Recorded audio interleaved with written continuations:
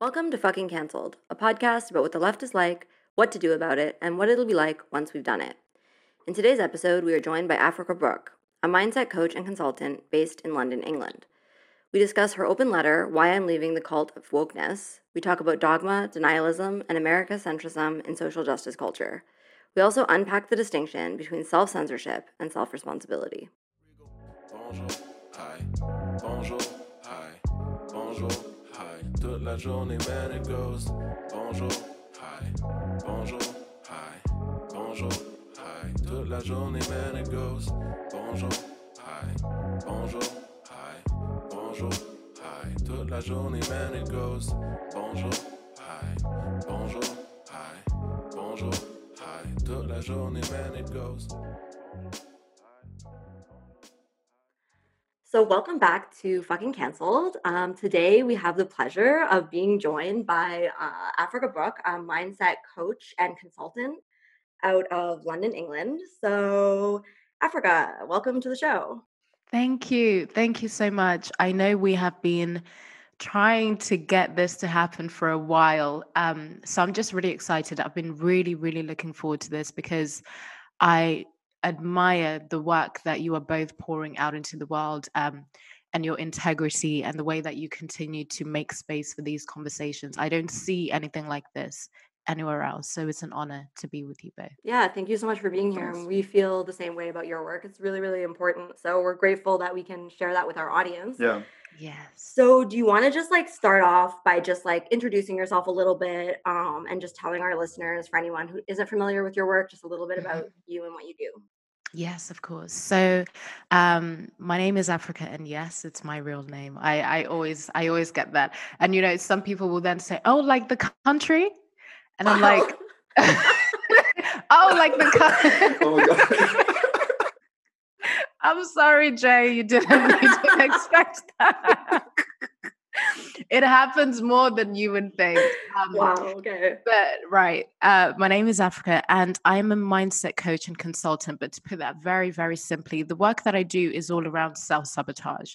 So I've been researching and studying self-sabotage for the past 5 years, and it's what I help people with, really understanding what behavioral patterns, what makes us do the things we do to ourselves, what makes us get in our own way, what is the psychology of that, and do we do that because we really do hate ourselves and we don't want the best for ourselves, or is it a form of self-protection, which I believe that it is. So that's the angle in which I look at self-sabotage from.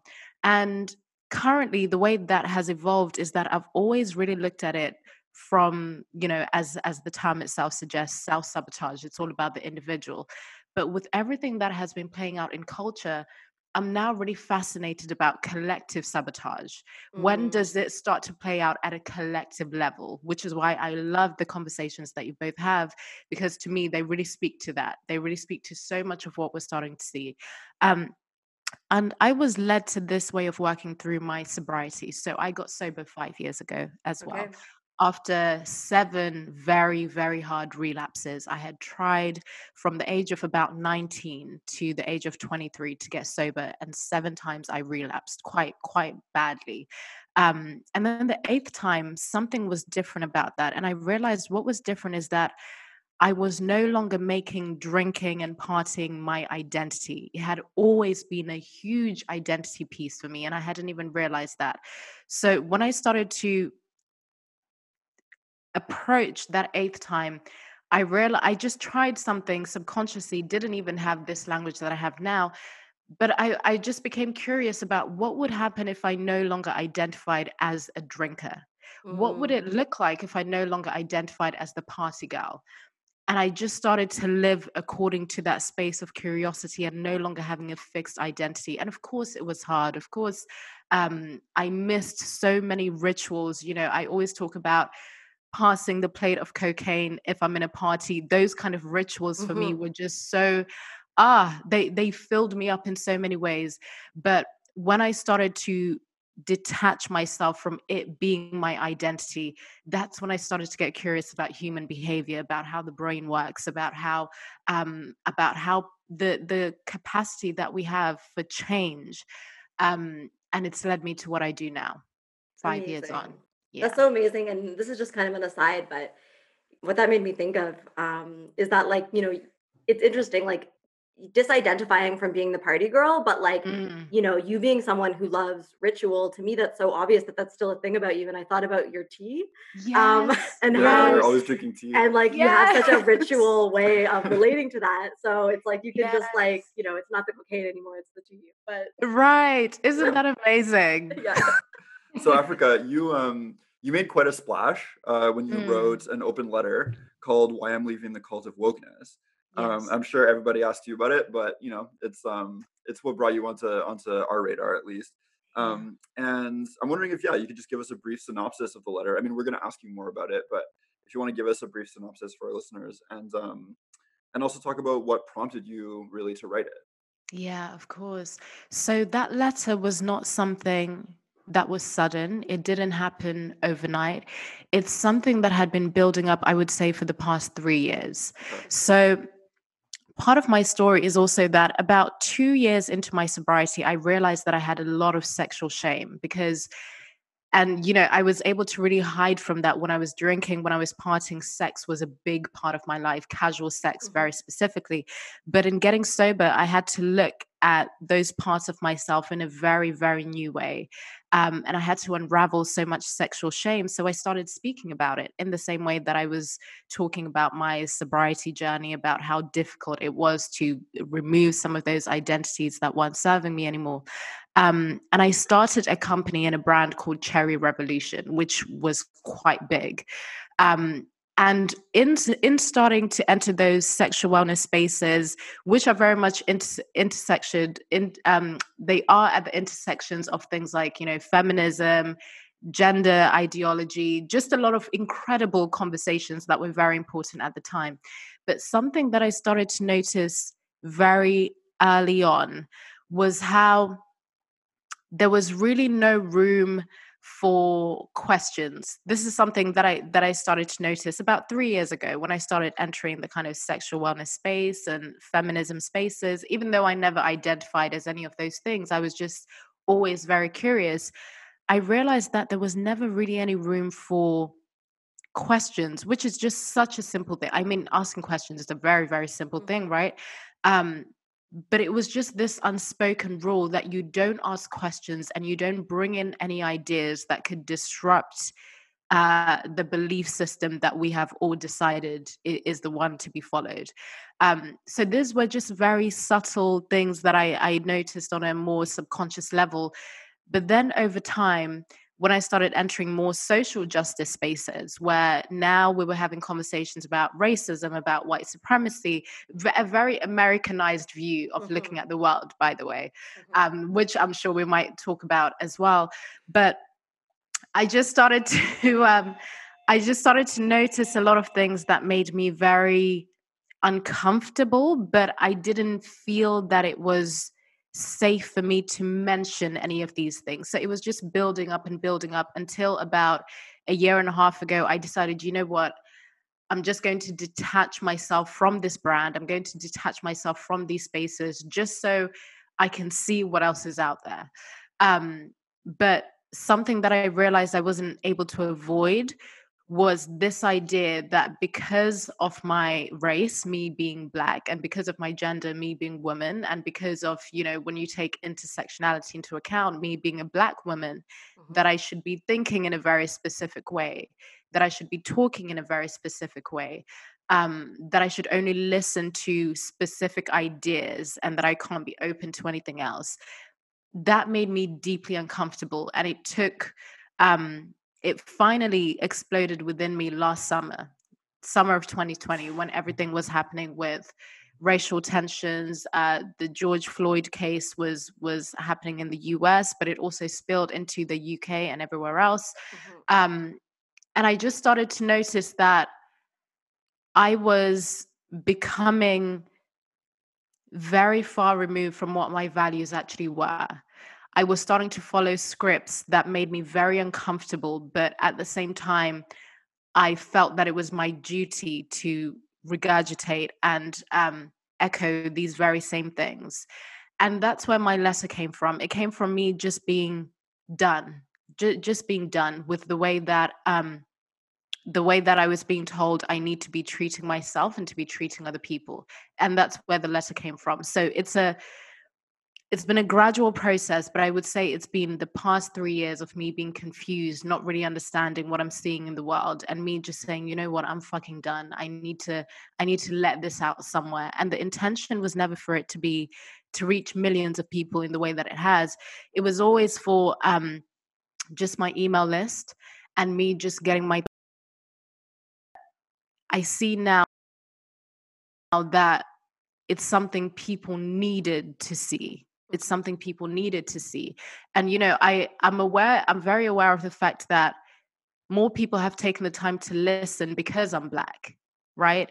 That if it was someone that is white, for example, had written some of the very same things that I've said, it would be dismissed. It would be completely dismissed. So it's been able to reach the amount of people that it has because of the color of my skin, but also mainly because there are many, many truths to it.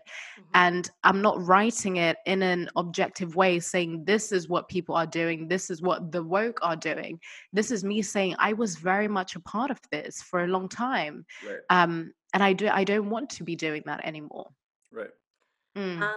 Yeah, so that kind of leads us into the next question really well, because you talked about scripts. Yeah. And so you've talked about this in the video in one of your videos, and one of the things that I love about you and what you do is you just kind of like point out how absurd it is, the way that people act, and people act like it's really normal, but it's actually quite strange, you know? Right. And so like one of the really strange things in what you call the cult of wokeness is that people like regurgitate these talking points. There's sort of like these scripts that people just sort of repeat. And in one of your videos, you're saying like people don't even know what they're saying. Like they haven't even unpacked the meaning of what they're saying, but it's just sort of like a bottled response, right? So can you just say Yes. more about that and like what it's been like for you noticing that and like what you think might be going on there for people? Right, right. And the best way to start from that, and I would love to know what both of your experience with this is, if you've had it. But I can start with speaking about how it showed up for me. I realized as I said, I was just regurgitating what I've read, what I'm told I need to say, which meant that anytime someone presented something that left me with no response because it's not in the manual, I don't fucking know what to say next. Yeah. It would then just be right. It would then just become a personal thing. So the next best thing is to attack that person, is to attack their personhood, not the idea that they've presented or what the question actually is. And when that started happening more often, I started just thinking, what am I actually, what am I saying? Where did I get this from? Do I even believe this? One of the biggest things for me was Black people can't be racist. Oh my goodness. Even as I say that now, I'm like, really? And I'm sure many people feel very differently about this. But for me, very personally, for the past 3 years, I had always been raised to fully understand that anyone can be racist to any race, because I was born and raised in Zimbabwe and came to the UK when I was 9 years old. So I've always just understood that anyone is capable of being racist, full stop, right? And once I started entering a lot of social justice spaces, a lot of conversations about race, I then adopted that from the script, that Black people can't be racist. I didn't even know why I was saying that. It was just everyone else is saying this, so it must be true, even though that didn't actually apply in the real world outside of the online space. I still took it as the absolute truth. So I think it was around 2 years ago when I would be having those conversations with people and I'd say, yeah, but Black people can't be racist. And then they would start kind of dissecting that and saying, okay, so if you were to racially attack or racially abuse an Asian person, for example, so that is not racist. And then I would just, the whole thing would kind of start to crumble before me because I realized I hadn't even understood what I was saying. I was just repeating scripts. And it would always make me so uncomfortable to have in-depth conversations with people because I'd be so afraid that they're going to say something that I'm not prepared for. So it was just incidents like that kept on repeating themselves. And then the other way that played out would be when white people would be reaching out to me, for example, and then start off by saying things like, as a white woman, I know I shouldn't. And it would be so many people, as a white woman, as a white woman. Yeah. And it was just it's the most bizarre thing, you know? So when I just started to notice those scripts that everyone says, I just started to ask myself, where are they coming from? And why do we just take them? So that's what made me start to kind of see how cultish that is, first of all, and start to question it and start to look at some of the scripts that I had been saying without even thinking about what they actually mean and whether they do apply in the real world that I actually exist in. And I just saw how flawed the entire thing was. Yeah. Yeah. Yeah. I think I've thought about this for a long, long time, like noticing Mm. how rigid and brittle these talking points can be, and to the point where, and especially when people don't actually understand them, so they have no Yes. ability to like move with the flow of a conversation and actually Yes. like have like an intellectual debate about something, right? Right. Which, obviously, and it's a truism in social justice spaces, but obviously there's a time and a place for debate, and it's not always, you know what I mean? But like, it Mm-hmm. is actually very important for our ability to understand the world to be able to debate ideas. If you can't debate ideas, then there's Right. literally no point of having a brain. Um, Yeah. and and yeah, I always thought that it was really dangerous that people on the left, or at least people who were calling themselves leftists, um, weren't able to understand the ideas that they were using, because I saw how vulnerable it made them to um, attacks by the right, actually. Yes. And interestingly, I noticed like a couple times in my life, I've noticed people, not people close to me, but I've seen it happen like on the internet and stuff like that, who were leftists and basically encountered right wing ideas that they couldn't respond to, and then started drifting to Mm. the right as a result, which is really weird. And then other people sort of just doubling down on just repeating the talking points themselves, like in the corner, you know what I mean? Sort of Right. unable to move forward with the ideas. Yeah, it's Yeah. like interesting the language that you're using around like the cultishness, right? And like to me, like the way that these people repeat these scripts, and I relate to you a lot. Like I used to repeat these scripts a lot. I remember Mm. once I wore a shirt that said "the future is queer," and somebody asked me what it meant, and I just got mad at them because like I didn't know what to say, and like but Shout out to that guy. yeah, and so anyway, but like it reminds me of fundamentalist religion because it's like it's an article of faith. Yes. Like they're just repeating an article of faith, and it's just like I know that this is the truth. It's like almost like the holy truth, and they have never been expected to unpack that in any kind of way. Yeah. Mm. In the same video where you were talking about the regurgitating of the talking points, you also talk about the phenomenon of people insisting that cancel culture isn't real. And you refer to that as collective gaslighting, which is a term that I really liked. Can you tell us more about the dissonance of like obviously witnessing the reality of cancel culture all the time, and then witnessing people just flat out denying it? Yeah, you know what, I always think about that, and a new thought that I have, which is more of a question actually, is is it because everyone has a different definition of what cancel culture is? And I think that's what it is. I think that's why some people say it's not real, because they have a completely different definition of what cancel culture actually is. Because some people think the term means accountability. And you have some people that are actually seeing the real life repercussions of this, that understand that, it's the public shaming, it's the humiliation, it's the misrepresentation, it's the common story of what we're actually seeing. Um, and I think it's because to also maybe to accept that it does exist is to also accept your role in it.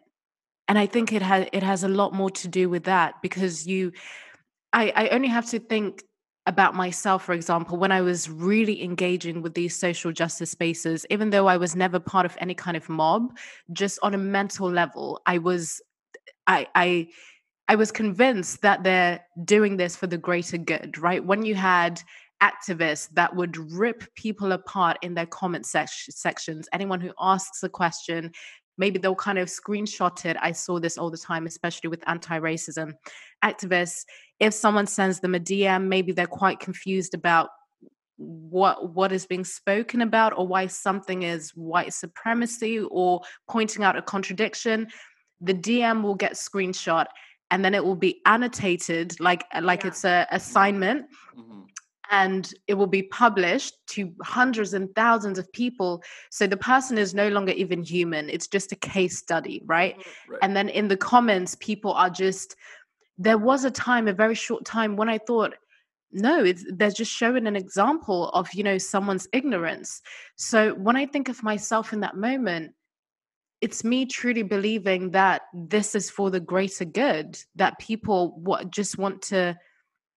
So I say this to say, I think for a lot of people to accept that cancel culture is absolutely real, they would have to accept the role that they play. And a lot of people don't want to do that. Yeah.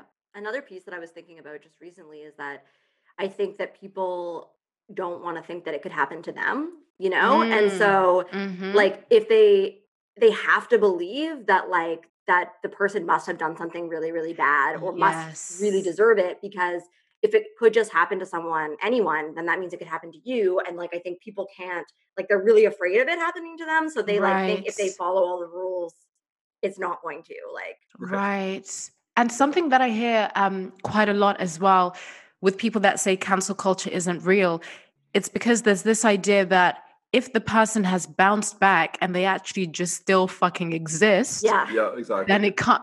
That's the most fucked up thing, I Yeah. think. Yeah, and we've Because talked about that in past episodes too, where we're just like, so what are we yeah, saying then? That like if someone isn't literally like dead in a ditch, that they haven't been canceled? Like but then at the same time, even if people kill themselves, because there are still people killing themselves, then that's just completely ignored. We don't address that part of things. So it's not enough because you're still alive. But even if you take your own life, it doesn't exist. yeah. Yeah, and there's also like a framing if people do talk about the severe impact on their mental health, or if people talk about feeling suicidal because of it, people will turn that around and say that that's like abusive for people to like Right. to talk about how the impact of this like massive harassment, like what it's doing to their mental health. People will be like, you're centering yourself, you're centering your own feelings, like you're being manipulative or whatever. So like there's no compassion even for people who are like clearly, deeply suffering as a result of No, this. no. And I wonder what you both think in terms of what do you say to the people that say cancel culture doesn't exist? I mean, we could describe our own literal like lived experience. Um as a canceled person. Yeah. Because like clearly it has happened to me and to Clementine and people that we know, and also the Yeah. like dozens of people who email us every week to talk about how they have to have like the cops escort their kids to school and shit. You know what I mean? Like, so it's absolutely absurd to imagine that it doesn't exist. I also think that we do point out that it's not even only that people say it doesn't exist, right? There's this weird kind of doublethink um, element to it where people are like, it doesn't exist. Also, it's very good. You know what I mean? Like people are like, it is a tool of like liberation and it doesn't exist. So if it happened to you, good. And also it didn't happen to you, And Yes. and I'm just like, I'm sort of like at a certain point, like if you are able to see that that is what people are doing and you still think that that's fine, then I'm just like, I don't know even what to tell you. Yeah, Right. and that kind of logic actually mirrors very closely the logic of most abuse, like the double thing of like this isn't Yes. happening and also it's happening because you deserve it. Is like Yes. a lot of the it's pretty standard abusive logic. But I don't know. To me, I'm just like, yeah, I don't know how to really it is I like your expression collective gaslighting, because it's very hard for me to try to defend the existence of something that is happening in public that Right. everyone can see is happening, Yeah. Right. and then for people to just say that it isn't happening is bizarre. It's like so upsetting, Yes. and like honestly, I think one of the major reasons why we started this podcast is because we were both also just fucking done. And like, Hmm. but yeah, I don't know, specifically like really done with pretending that this isn't fucking happening. Yeah. When Right. it's like every Right. single like political project like falls apart because of it. Like all these friend groups are constantly splintering over it, and like tons of like Mm. good committed leftists are abandoning the left because they cannot handle being around this kind of Yeah. like craziness, you know? Yeah. Yeah. Yeah. And to just add to that as well, you know, it's another big reason why I speak as loudly as I do, because in the work that I do, I work with private clients, and they range from people that are in the public eye that have been misrepresented in the most vile ways, and also just the common person like myself, you know.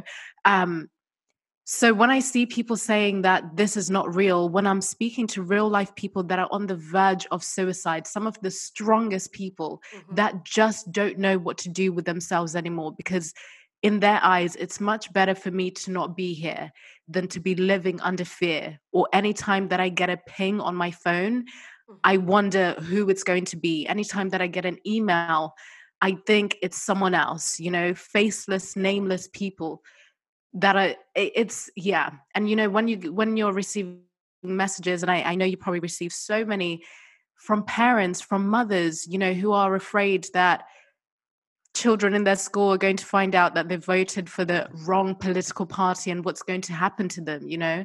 It's yeah, so that's why I refuse to shut up about any of this. And this is why I'm so glad that your podcast does exist, because it's reaching so many people who need this exact message, and who can finally have the language for some of these things. Because I think the language piece, a lot of people see it and they feel it, but they don't really know what to call it or how to articulate it. Yeah.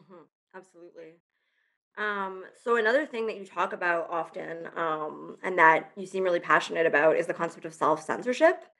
Mm. And so I think that's kind of a lot of the heart of your work. So can you tell us about your you've talked a bit about your own experiences with self-censorship, but like how you overcame that, and like how you're helping other people overcome that, and why you think it's so important that we take self-censorship seriously. Yes, of course. And you know what? If we're following this thread that we were on right now, where people are pretty much denying reality, which is something that I also speak about quite a Yeah. lot, it's because we've become so well trained in censoring ourselves, you know, Yeah. that we now see it as the norm. So when we encounter people that have not censored themselves, we see it as a threat, Yeah. which is a very dangerous place to be in, right? Because once you know, it's one of those things where if you have come to the conclusion that your ideas, your opinions, your thoughts are wrong and that they're not welcome anywhere, why would you ever allow anyone else to be able to express theirs? It's always going to be threatening to you. And, you know, I always like to talk about the differences as well between self censorship and actually being mindful of your speech, because we don't speak about those differences enough, right? You always hear about free speech, etc., but unfortunately, it usually always comes from the right. So, regardless of whether there's truth to it, people just won't listen because of where it's coming from. So if you had more people that are more left leaning, even though I really hate those binaries, I just, you know, if you had more people that were left leaning talking about the importance of speaking up, talking about the importance of encouraging mindful speech instead of biting our tongues, being willing to be wrong, being willing to make mistakes, being willing to say something ignorant and then being corrected, and then a conversation is encouraged, right? That is completely different to just censoring yourself and saying, I'm not going to speak because it's much safer. There's that illusion of safety, right? Yeah. Which is, and it's such a dangerous place to be in. But for me, I realized that I was censoring myself in the beginning of my sobriety journey, where I felt so much shame about some of the things that I had done, the way that I had manipulated, the way that I had cheated, the way that I was, you know, just the way that I had been for near enough a decade. And because of the taboos in my culture and in my community around things like addiction or any kind of problems, right? You're told you go to church and you pray it away, you don't speak about it. So self-censorship is something that I have seen growing up in many different ways. And growing up in a home where my dad was an alcoholic, he was abusive, there was elements of self-censorship that had to be there. Because if you say something, you might get beaten. Or if you don't respond in a certain way, something might happen to you. So it looks different for everyone in terms of how self-censorship shows up. For some people, it's something that has always been a part of their lives since they were a child. And for some people, it's something that happens due to a traumatic experience, or it's just something that happens very, very slowly through societal conditioning. But where I am now and with the people that I work with, it's really starting to not even talk about the self censorship so much, but just moving into mindful speech instead, which I think is a more empowering space to be in. And what I really wish that more of us spoke about, especially people that are left leaning, people that are on the left, to really show us and to allow everyone to see just how dangerous it is to censor ourselves. Because as I said, once you normalize it with yourself, you will normalize it with the rest of the world. Absolutely. And I mean, Mm, Clementine and I are proud leftists, and we're very like loud and vocal about it. yeah. And one thing that I like to point out to people is that the entire concept of freedom of speech has always been historically a left-wing idea. It Yes. was always the right that was trying to control people's speech, particularly with regard to power, Mm-hmm. and it was always the left that was trying to open that up so that it would become possible to criticize power, Yes. and and also there's always been a strong strain on the left, particularly on the anarchist left, um, that is very, very reverent of the idea of freedom of speech. Mm-hmm. People like Mm. Noam Chomsky, who famously was sort of like either you believe in freedom of speech or you don't believe in freedom of speech. Mm-hmm. There's you Yes. can't like pick and choose, and yeah, I don't know. So I really appreciate the emphasis on freedom of speech and freedom of Yeah. expression too. And I really resent how it has literally become in most people's minds a right wing idea to be in favor of freedom of expression. This is a crazy thing to me, and Right. extremely damaging for our political future. Yeah. Yeah, In your letter, like you mentioned, you basically say something like, the idea that like there's sort of this framing that the only reason somebody might want to, advocate for freedom of speech is because they're secretly a bigot or something, and they just want to be able to say Yes. like really fucked up things, right. and Right. it's like, it's very absurd and like, Come It's so on. absurd. And Clementine and I have been accused of having right wing ideas like freedom of speech. Like people have said this about us, and I'm just like, this is like the craziest fucking thing in the world. Um, yeah. Um, so okay, so critiques of what you call the cult of wokeness or of cancel culture, what we call the Hmm. nexus on our podcast, Yes. are really often framed as a white thing. And actually, this is interesting because of what we were just talking about, where there's this sort of like drift of like left wing ideas into the right or whatever. But like, Yeah. I don't know. Something that I've noticed is that the idea that critiques of social justice world, that's like a white thing, and that social justice is like a black thing, and that cancellation is like a black Mm. thing that black people do to white people. This is an idea that is shared by people in the nexus in social justice world and people on the Yes. right, conservatives who are sort of reactionary and believe that scary like black Marxists are coming for their guns or Right. whatever.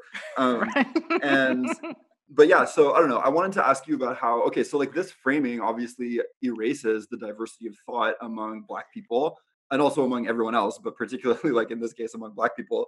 And I wanted to know if you could talk about your experience with that kind of thing, and why this is a problem.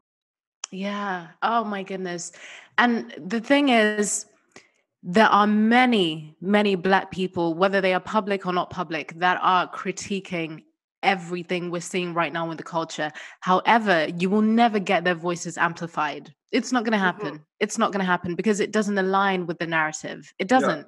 It completely deviates from it, right? Right. Like unless they're in like the right wing talking circuit, then you can have Yes. like there are some like black conservatives on like Fox News or whatever it is. I'm sure there's the Yes. equivalent in the UK, right? Mm. But like there's like two like political worlds in the mainstream anyway, right? And they both Yes. have like the black voices that you're supposed to listen to. But Right. sorry, I'm interrupting you. Please continue.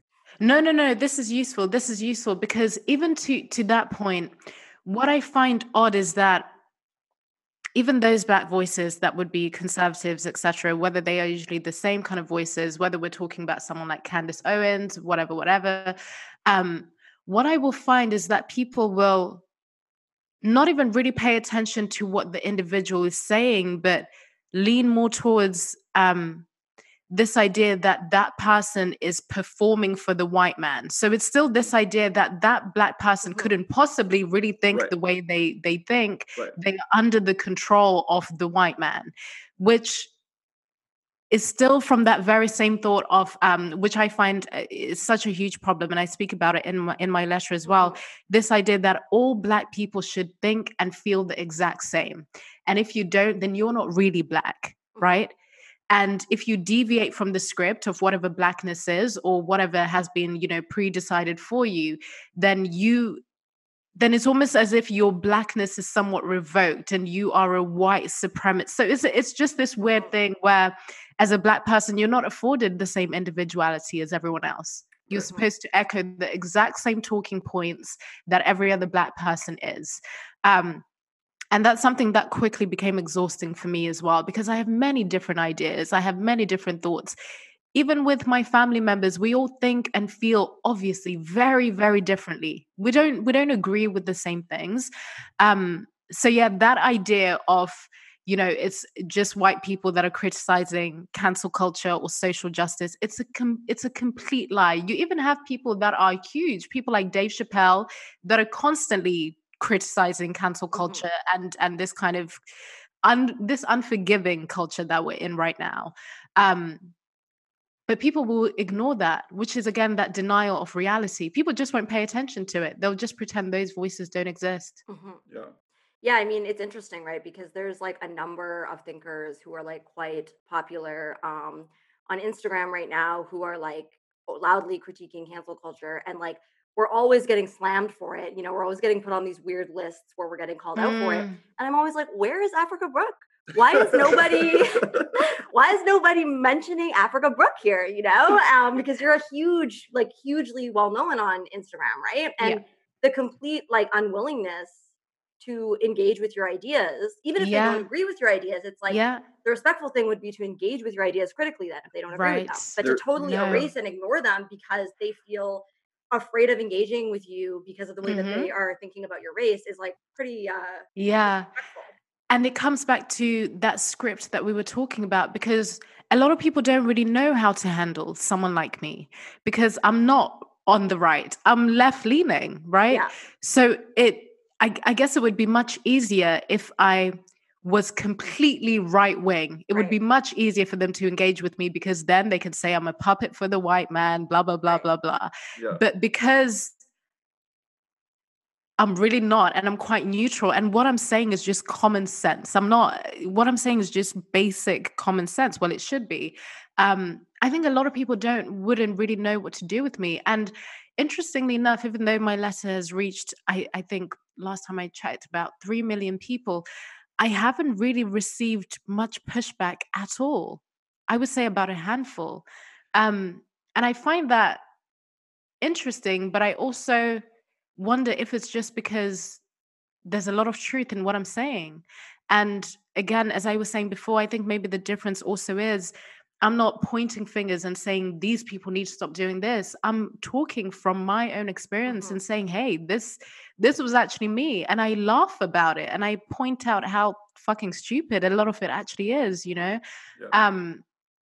But yeah, I'm at that point now where I'm giving myself my individuality. I think Black people should be afforded that. And I think it's interesting enough that it's usually a lot of white liberals that completely reject this idea that Black people can think differently, which I find that to be racist. Yeah, it's racist in as fuck. itself, right? Yeah, it's Totally. very overtly obviously racist. And yeah. I mean, I don't know. It's interesting because like in the North American context, there are a number of like very left-wing thinkers who are very critical of what we call the nexus, so social justice world, identitarian liberalism, right?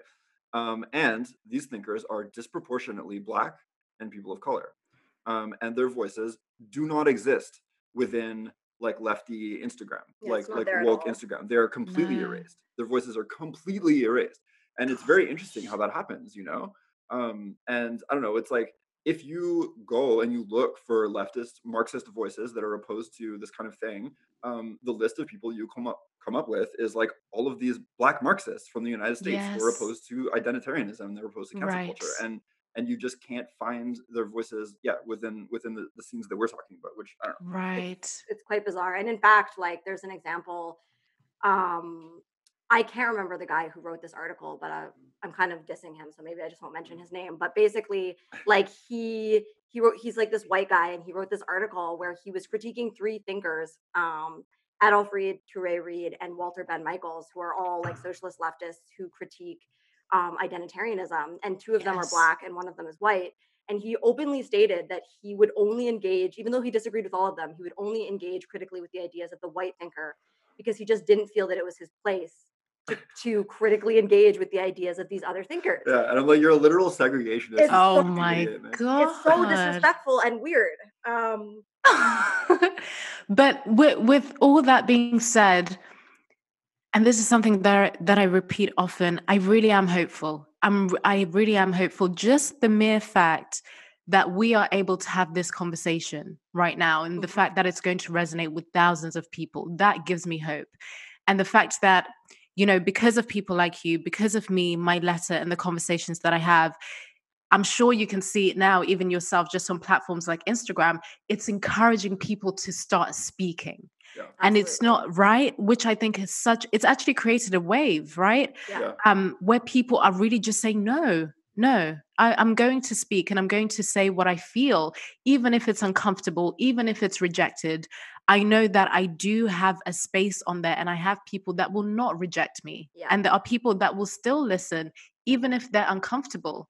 You know, so I can already see that things are changing.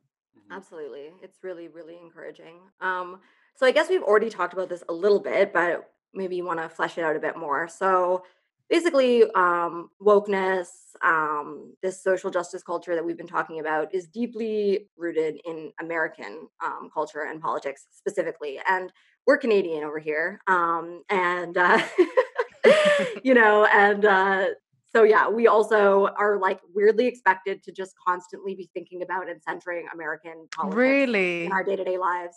I mean, at least on Instagram, like people just assume that that is what's going on, but it's like we live in a Yeah. different country. So we just wanted to ask you, like, how do you feel that this American centrism affects the usefulness in analyzing events and situations in other parts of the world? Right. As I said very briefly, I was born and raised in Zimbabwe. So Zimbabwe is in the south of Africa, right next door to South Africa. And I came to the UK at the age of 9, and I'm 28 now. Um, and just my experience of race is just very, very different to the American experience, Mhm. obviously. Right. I always say that I didn't even know that I was Black until I came to the UK. I Mhm. didn't. I didn't have to even think about that.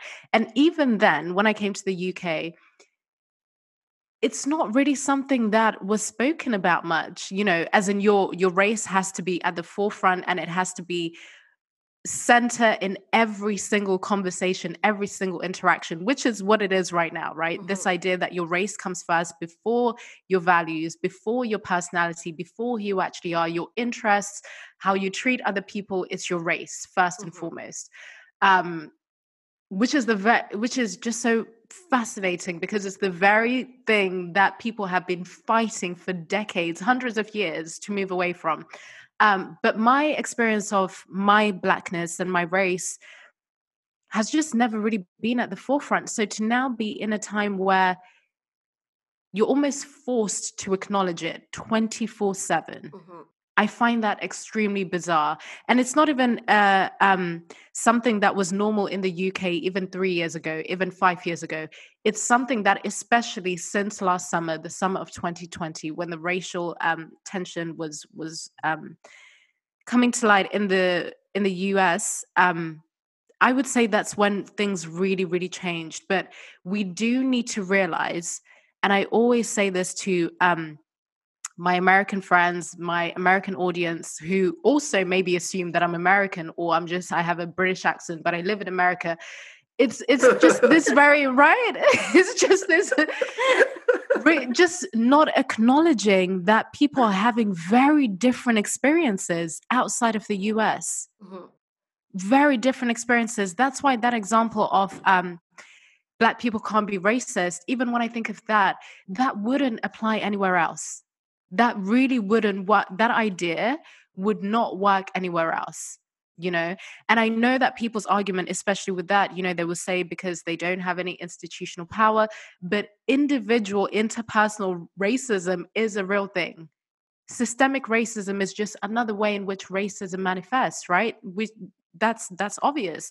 But this idea that Black people cannot be racist, you wouldn't be able to use that logic in Zimbabwe, for example. In Egypt, you wouldn't be able to use that same logic. You wouldn't be able to use it anywhere else. So when I started to think about things like that, I realized that, oh my goodness, we're literally just adopting the American way of thinking as if we are in the US when we're in a completely different country. Even last summer, when people here in London were talking about abolish the police, it's very different from the American conversations and maybe the conversations that are happening in Canada, because our relationship with the police here in the UK is very, very different. Very different. Police in the UK here, for example, they don't have guns. Police brutality has never really been an issue here in the UK. But certain ideas are just adopted as copy and paste, and they're supposed to just work, and people are just supposed to go with it and agree with it. Critical race theory, exact same thing. Here in the UK, it was tried a little bit, but it's actually failed in many ways. They found through research and data that it was actually starting to do the complete opposite of what it was intended to do. So yeah, this very Americanized view of the world, I see it to be quite dangerous, actually. And I think it's what's causing a lot of what is happening. Of course, Americans individually are not to blame, but just the American imperialism where we're just supposed to do everything that America does is really bizarre. Yeah. Absolutely. I constantly just want to shake people and be like, I'm not in your country. Like, I just, you know. You know, it's like, why aren't you posting about this event that happened in a foreign country? It's like, I don't know, like, why aren't you posting about something that's happening in fucking Egypt or like right? Bhutan or something? You know what I mean? Like, not everything like revolves around you at all times. Yeah. You know? Oh my goodness. And it's like, it's not like Americans know like the first fucking thing about like the politics in Quebec where we're from. No, you know what I mean? Like, they have no fucking idea. No, this was happening so much last summer, especially because a lot of people now have their businesses online, right? So you have whether they're influencers or they sell products, whatever they do. And people, regardless of what country you were in, were getting shouted at to read the room. So they should just stop working because this is happening in the US. So this idea that you can't be posting as normal, you need to read the room. But it's like, I'm in fucking Kenya. What room am I supposed to be? Yeah. What is... Yeah. Absolutely. Oh my goodness. Okay, so we're moving on to the next question. You talk a lot about self-responsibility and empowerment versus like a mindset of victimization. Yes. How do you think that woke culture encourages this mindset of victimization, and how do you think that people can find their way out of that? You know, what's also so interesting is that talking about self-responsibility or self-accountability now seems like something that you shouldn't really do, as if it's a almost dangerous thing to do. I've even seen some people saying it's dangerous, you know, not to me, but I've seen that. Yeah, it has this kind of like right-wing connotation now, I think. Yeah. But I don't really understand where that really comes from. But I encourage this because it actually allows for change to happen when we take responsibility for ourselves. And for both of you, as people that are in recovery, I'm sure you know this better than anyone else, right? Yeah. That things could only change and you could only really sustain your sobriety when you had to take responsibility for yourself and accountability for yourself, which is all about what can I control? What can I control? There are many things that you can't control, and we need to be having those conversations about systems that are in place, about things that need to change. Absolutely. But why are we also not talking about what the individual can do to actually empower themselves? Yeah. You know? And I think it's easy to get seduced by conversations that lead you to externalize and to blame, because you don't have to do the grueling work of self-reflection, which is what a lot of people don't want to have to do, because it means you have to sit with yourself. It means that you have to be uncomfortable. It means that you have to look at your mess. And a lot of people don't want to do that. It's much easier to point the finger and say that this person is to blame. This is why I'm not able to and I'm not even talking about, pulling yourself up by the bootstraps or anything like that. No, yeah, no. No, it's nothing like that. It's really starting to look at your own life and say, how can I empower myself despite my circumstances? And that's what I like to encourage more of than people just always being a victim to, you know, something that you can't even see, something that is omnipresent. I think that's the more dangerous idea to push. Yeah, absolutely. It's totally disempowering. Yeah. Yeah. Okay, so in a recent video, you were talking about the proliferation of vague and overstated accusations, explaining how words like harm, violence, have totally lost touch with their original meanings. So, people will get into like an argument on Instagram, or not even that. People will just see a post that they don't agree with 100% on Instagram, and then they will say that I have experienced violence. And so and this has become totally normalized, right? Yep. And Yep. it'll and then it goes from there to being like a person will say I experienced violence, I experienced harm, and then the person that supposedly caused the harm can then start being called, an abuser. Right. Like, and that can just be reposted.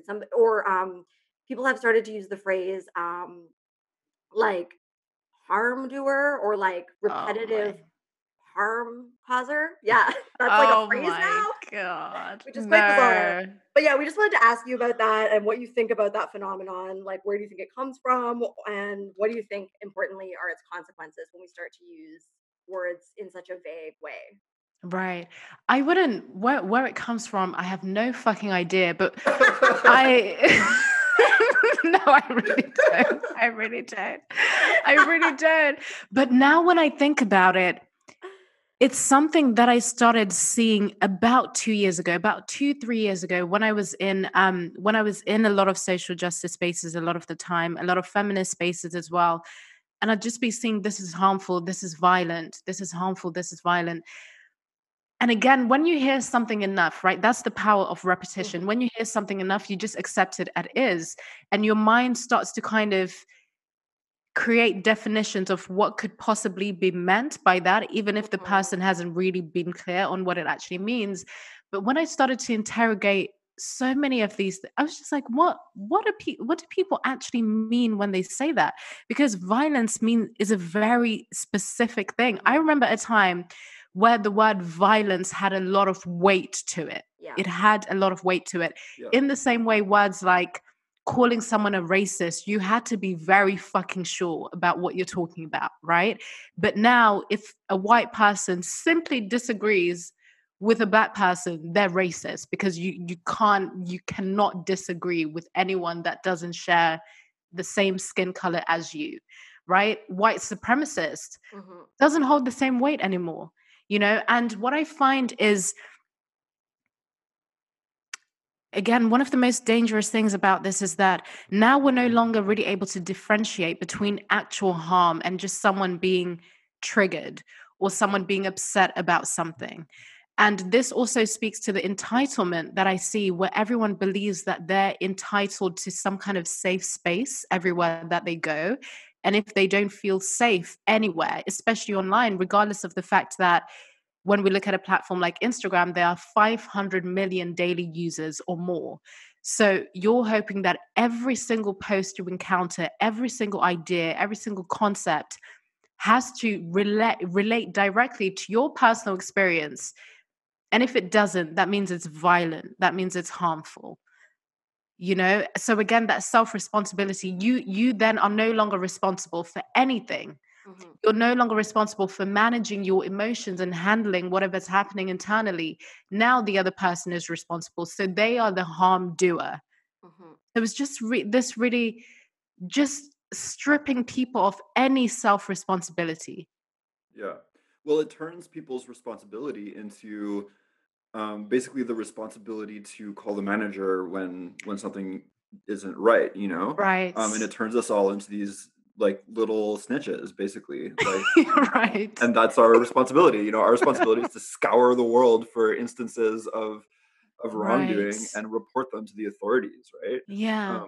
Like And whether no the one ever authorities are tells you, no, go on. well, like whether the authorities are like the actual authorities or Mark Zuckerberg or just like the mob, you know?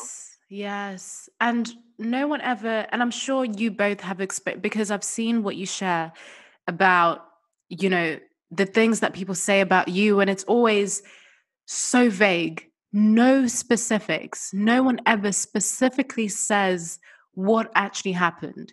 And, you know, you see this everywhere. You see this, no one ever actually says what has happened because most of the time nothing has really happened. It's just because they've had an uncomfortable internal experience that they don't even know how to articulate. But now it's no longer something they have to confront and deal with. It's just externalized and passed on to the other person. Yeah. Yeah, I mean, like one of the things that I do in my work is like trauma education, you know, and like traumatized people, like literally the definition of trauma is an inability to differentiate between dangerous things that happened in the past and like being triggered in the present and thinking you're in danger. Like that's literally what Right. trauma is as like a disability, you know?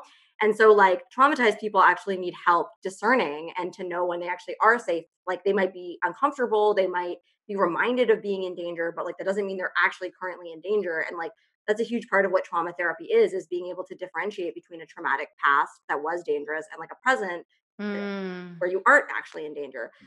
But now we've decided that the most important thing to do is to tell people that they're constantly in danger all the time, which is Yes. like really not great for anyone, but definitely especially for traumatized people. Yeah. Right. Africa, in your letter, you talk about your own past participation in cancel culture. Can you tell us about that experience and what you learned from it, if anything? Of course. So the specific experience that I can remember happened last summer. Again, I've brought up last summer many times in this conversation because for many people it was just a very bizarre and a very high tension number of months. But Yes. for me specifically, what happened was an interaction that I had with a man on Instagram, and I had been riding that very same wave of silence is violence. Why are people not speaking up? Which is never an energy that I had operated from before, but just the intensity of everything that was happening. And this is not me taking away from the very important conversations that did happen last summer that had to. This is not me taking away from people coming together and fighting for what they believe to be true. Not me taking away from any of that because I also learned a lot last summer. However, this idea that if you don't speak up when the mob decides you should speak up, so nameless, faceless group of people that decide that everyone needs to speak right now, and if you don't, you are a racist, you're a white supremacist, you are this, you are that, you deserve to be deplatformed, etc. I'm just not in agreement that that is justice of any kind. I'm just not. However, I got swept up in that wave as well. So I was reposting certain things about silence being violence. I was calling out people that I had worked with before, some companies that I had collaborated with, whereby I had done many panels with them, and I had been the only Black person in pretty much all the panels that I had done. And I was wondering why they have not said anything. Why have they not spoken up? Why have they not checked in on me?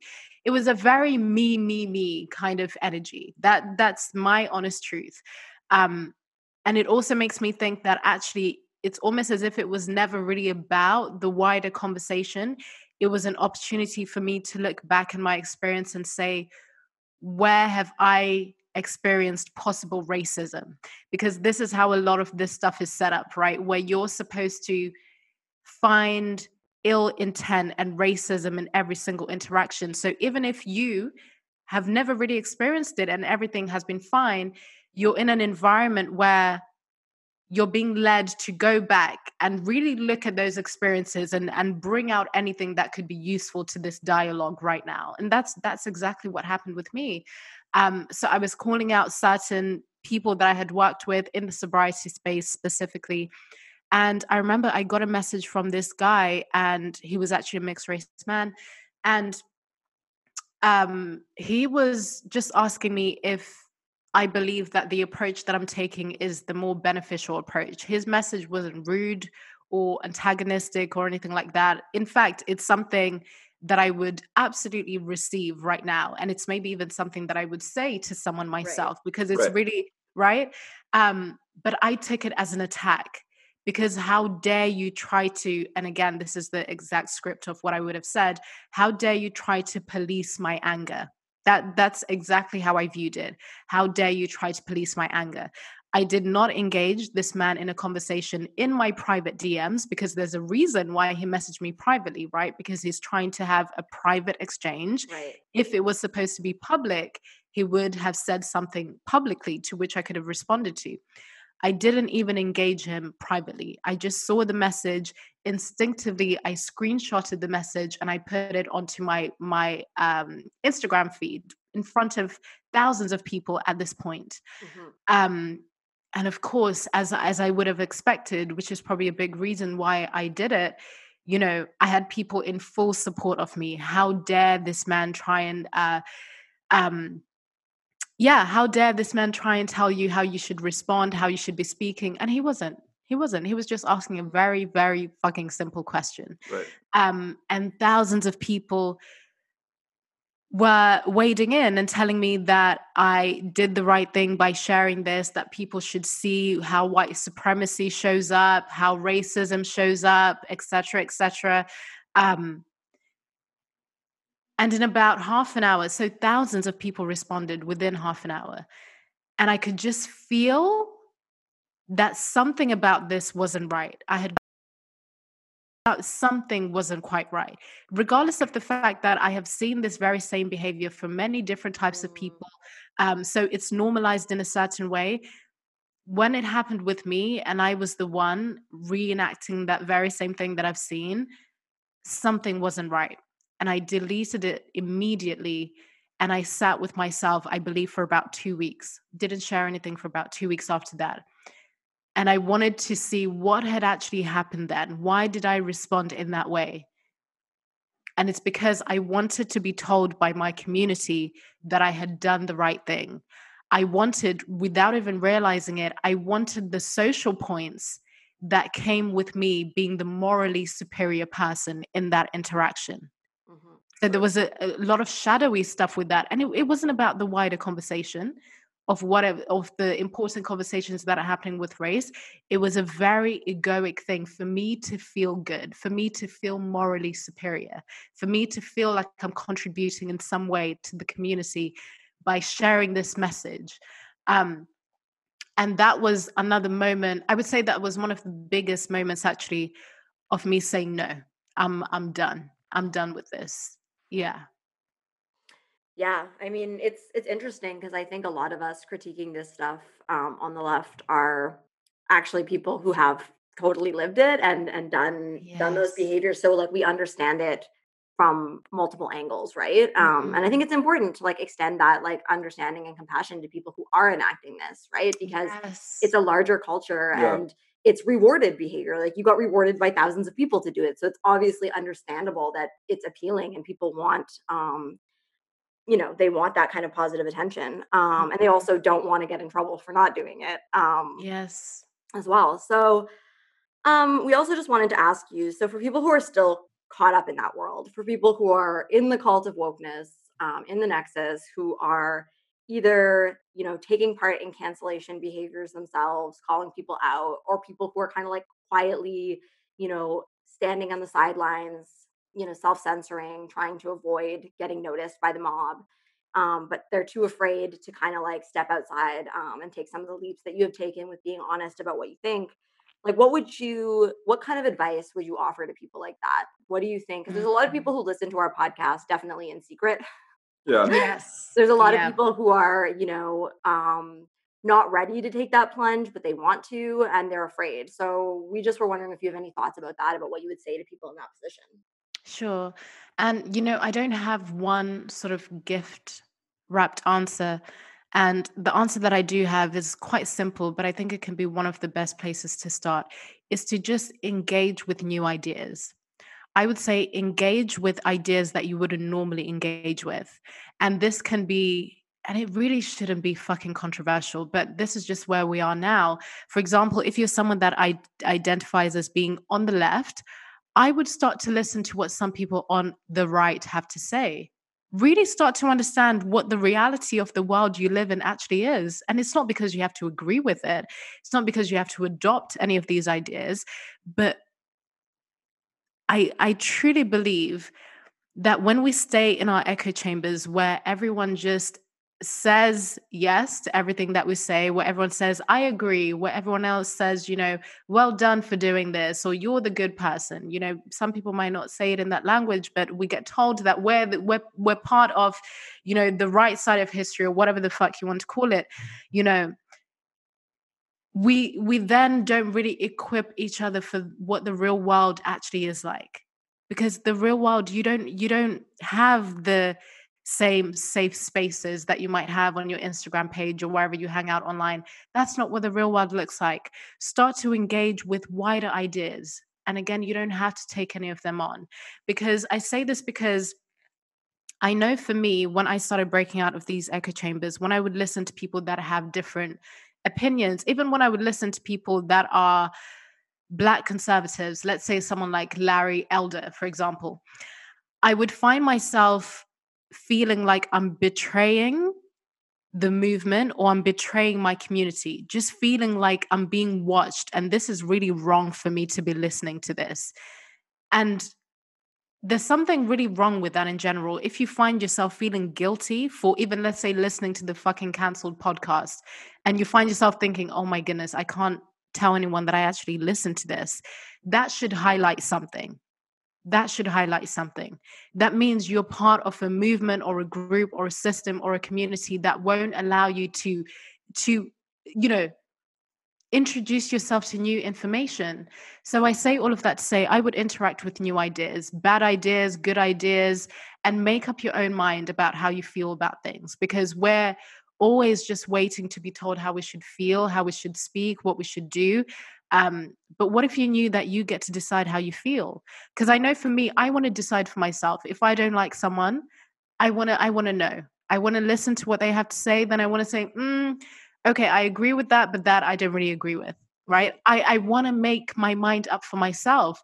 But I feel like we're in a time right now where we're just waiting for someone else to decide how we should feel. So I would really open yourself up to engaging with a lot of different ideas and accepting that you don't have to take any of them on, but you absolutely do have to sit with the possible discomfort of hearing something that might disrupt your belief system, for sure. Absolutely. That's amazing advice. Mm, um, yeah, it's like the what is it called? The charitable principle or whatever in philosophy, where you're supposed to understand your opponent's ideas before you debate yes. them, which yeah Right. is sort of like seen as this like bizarre, dangerous thing to do, like in the nexus, you know.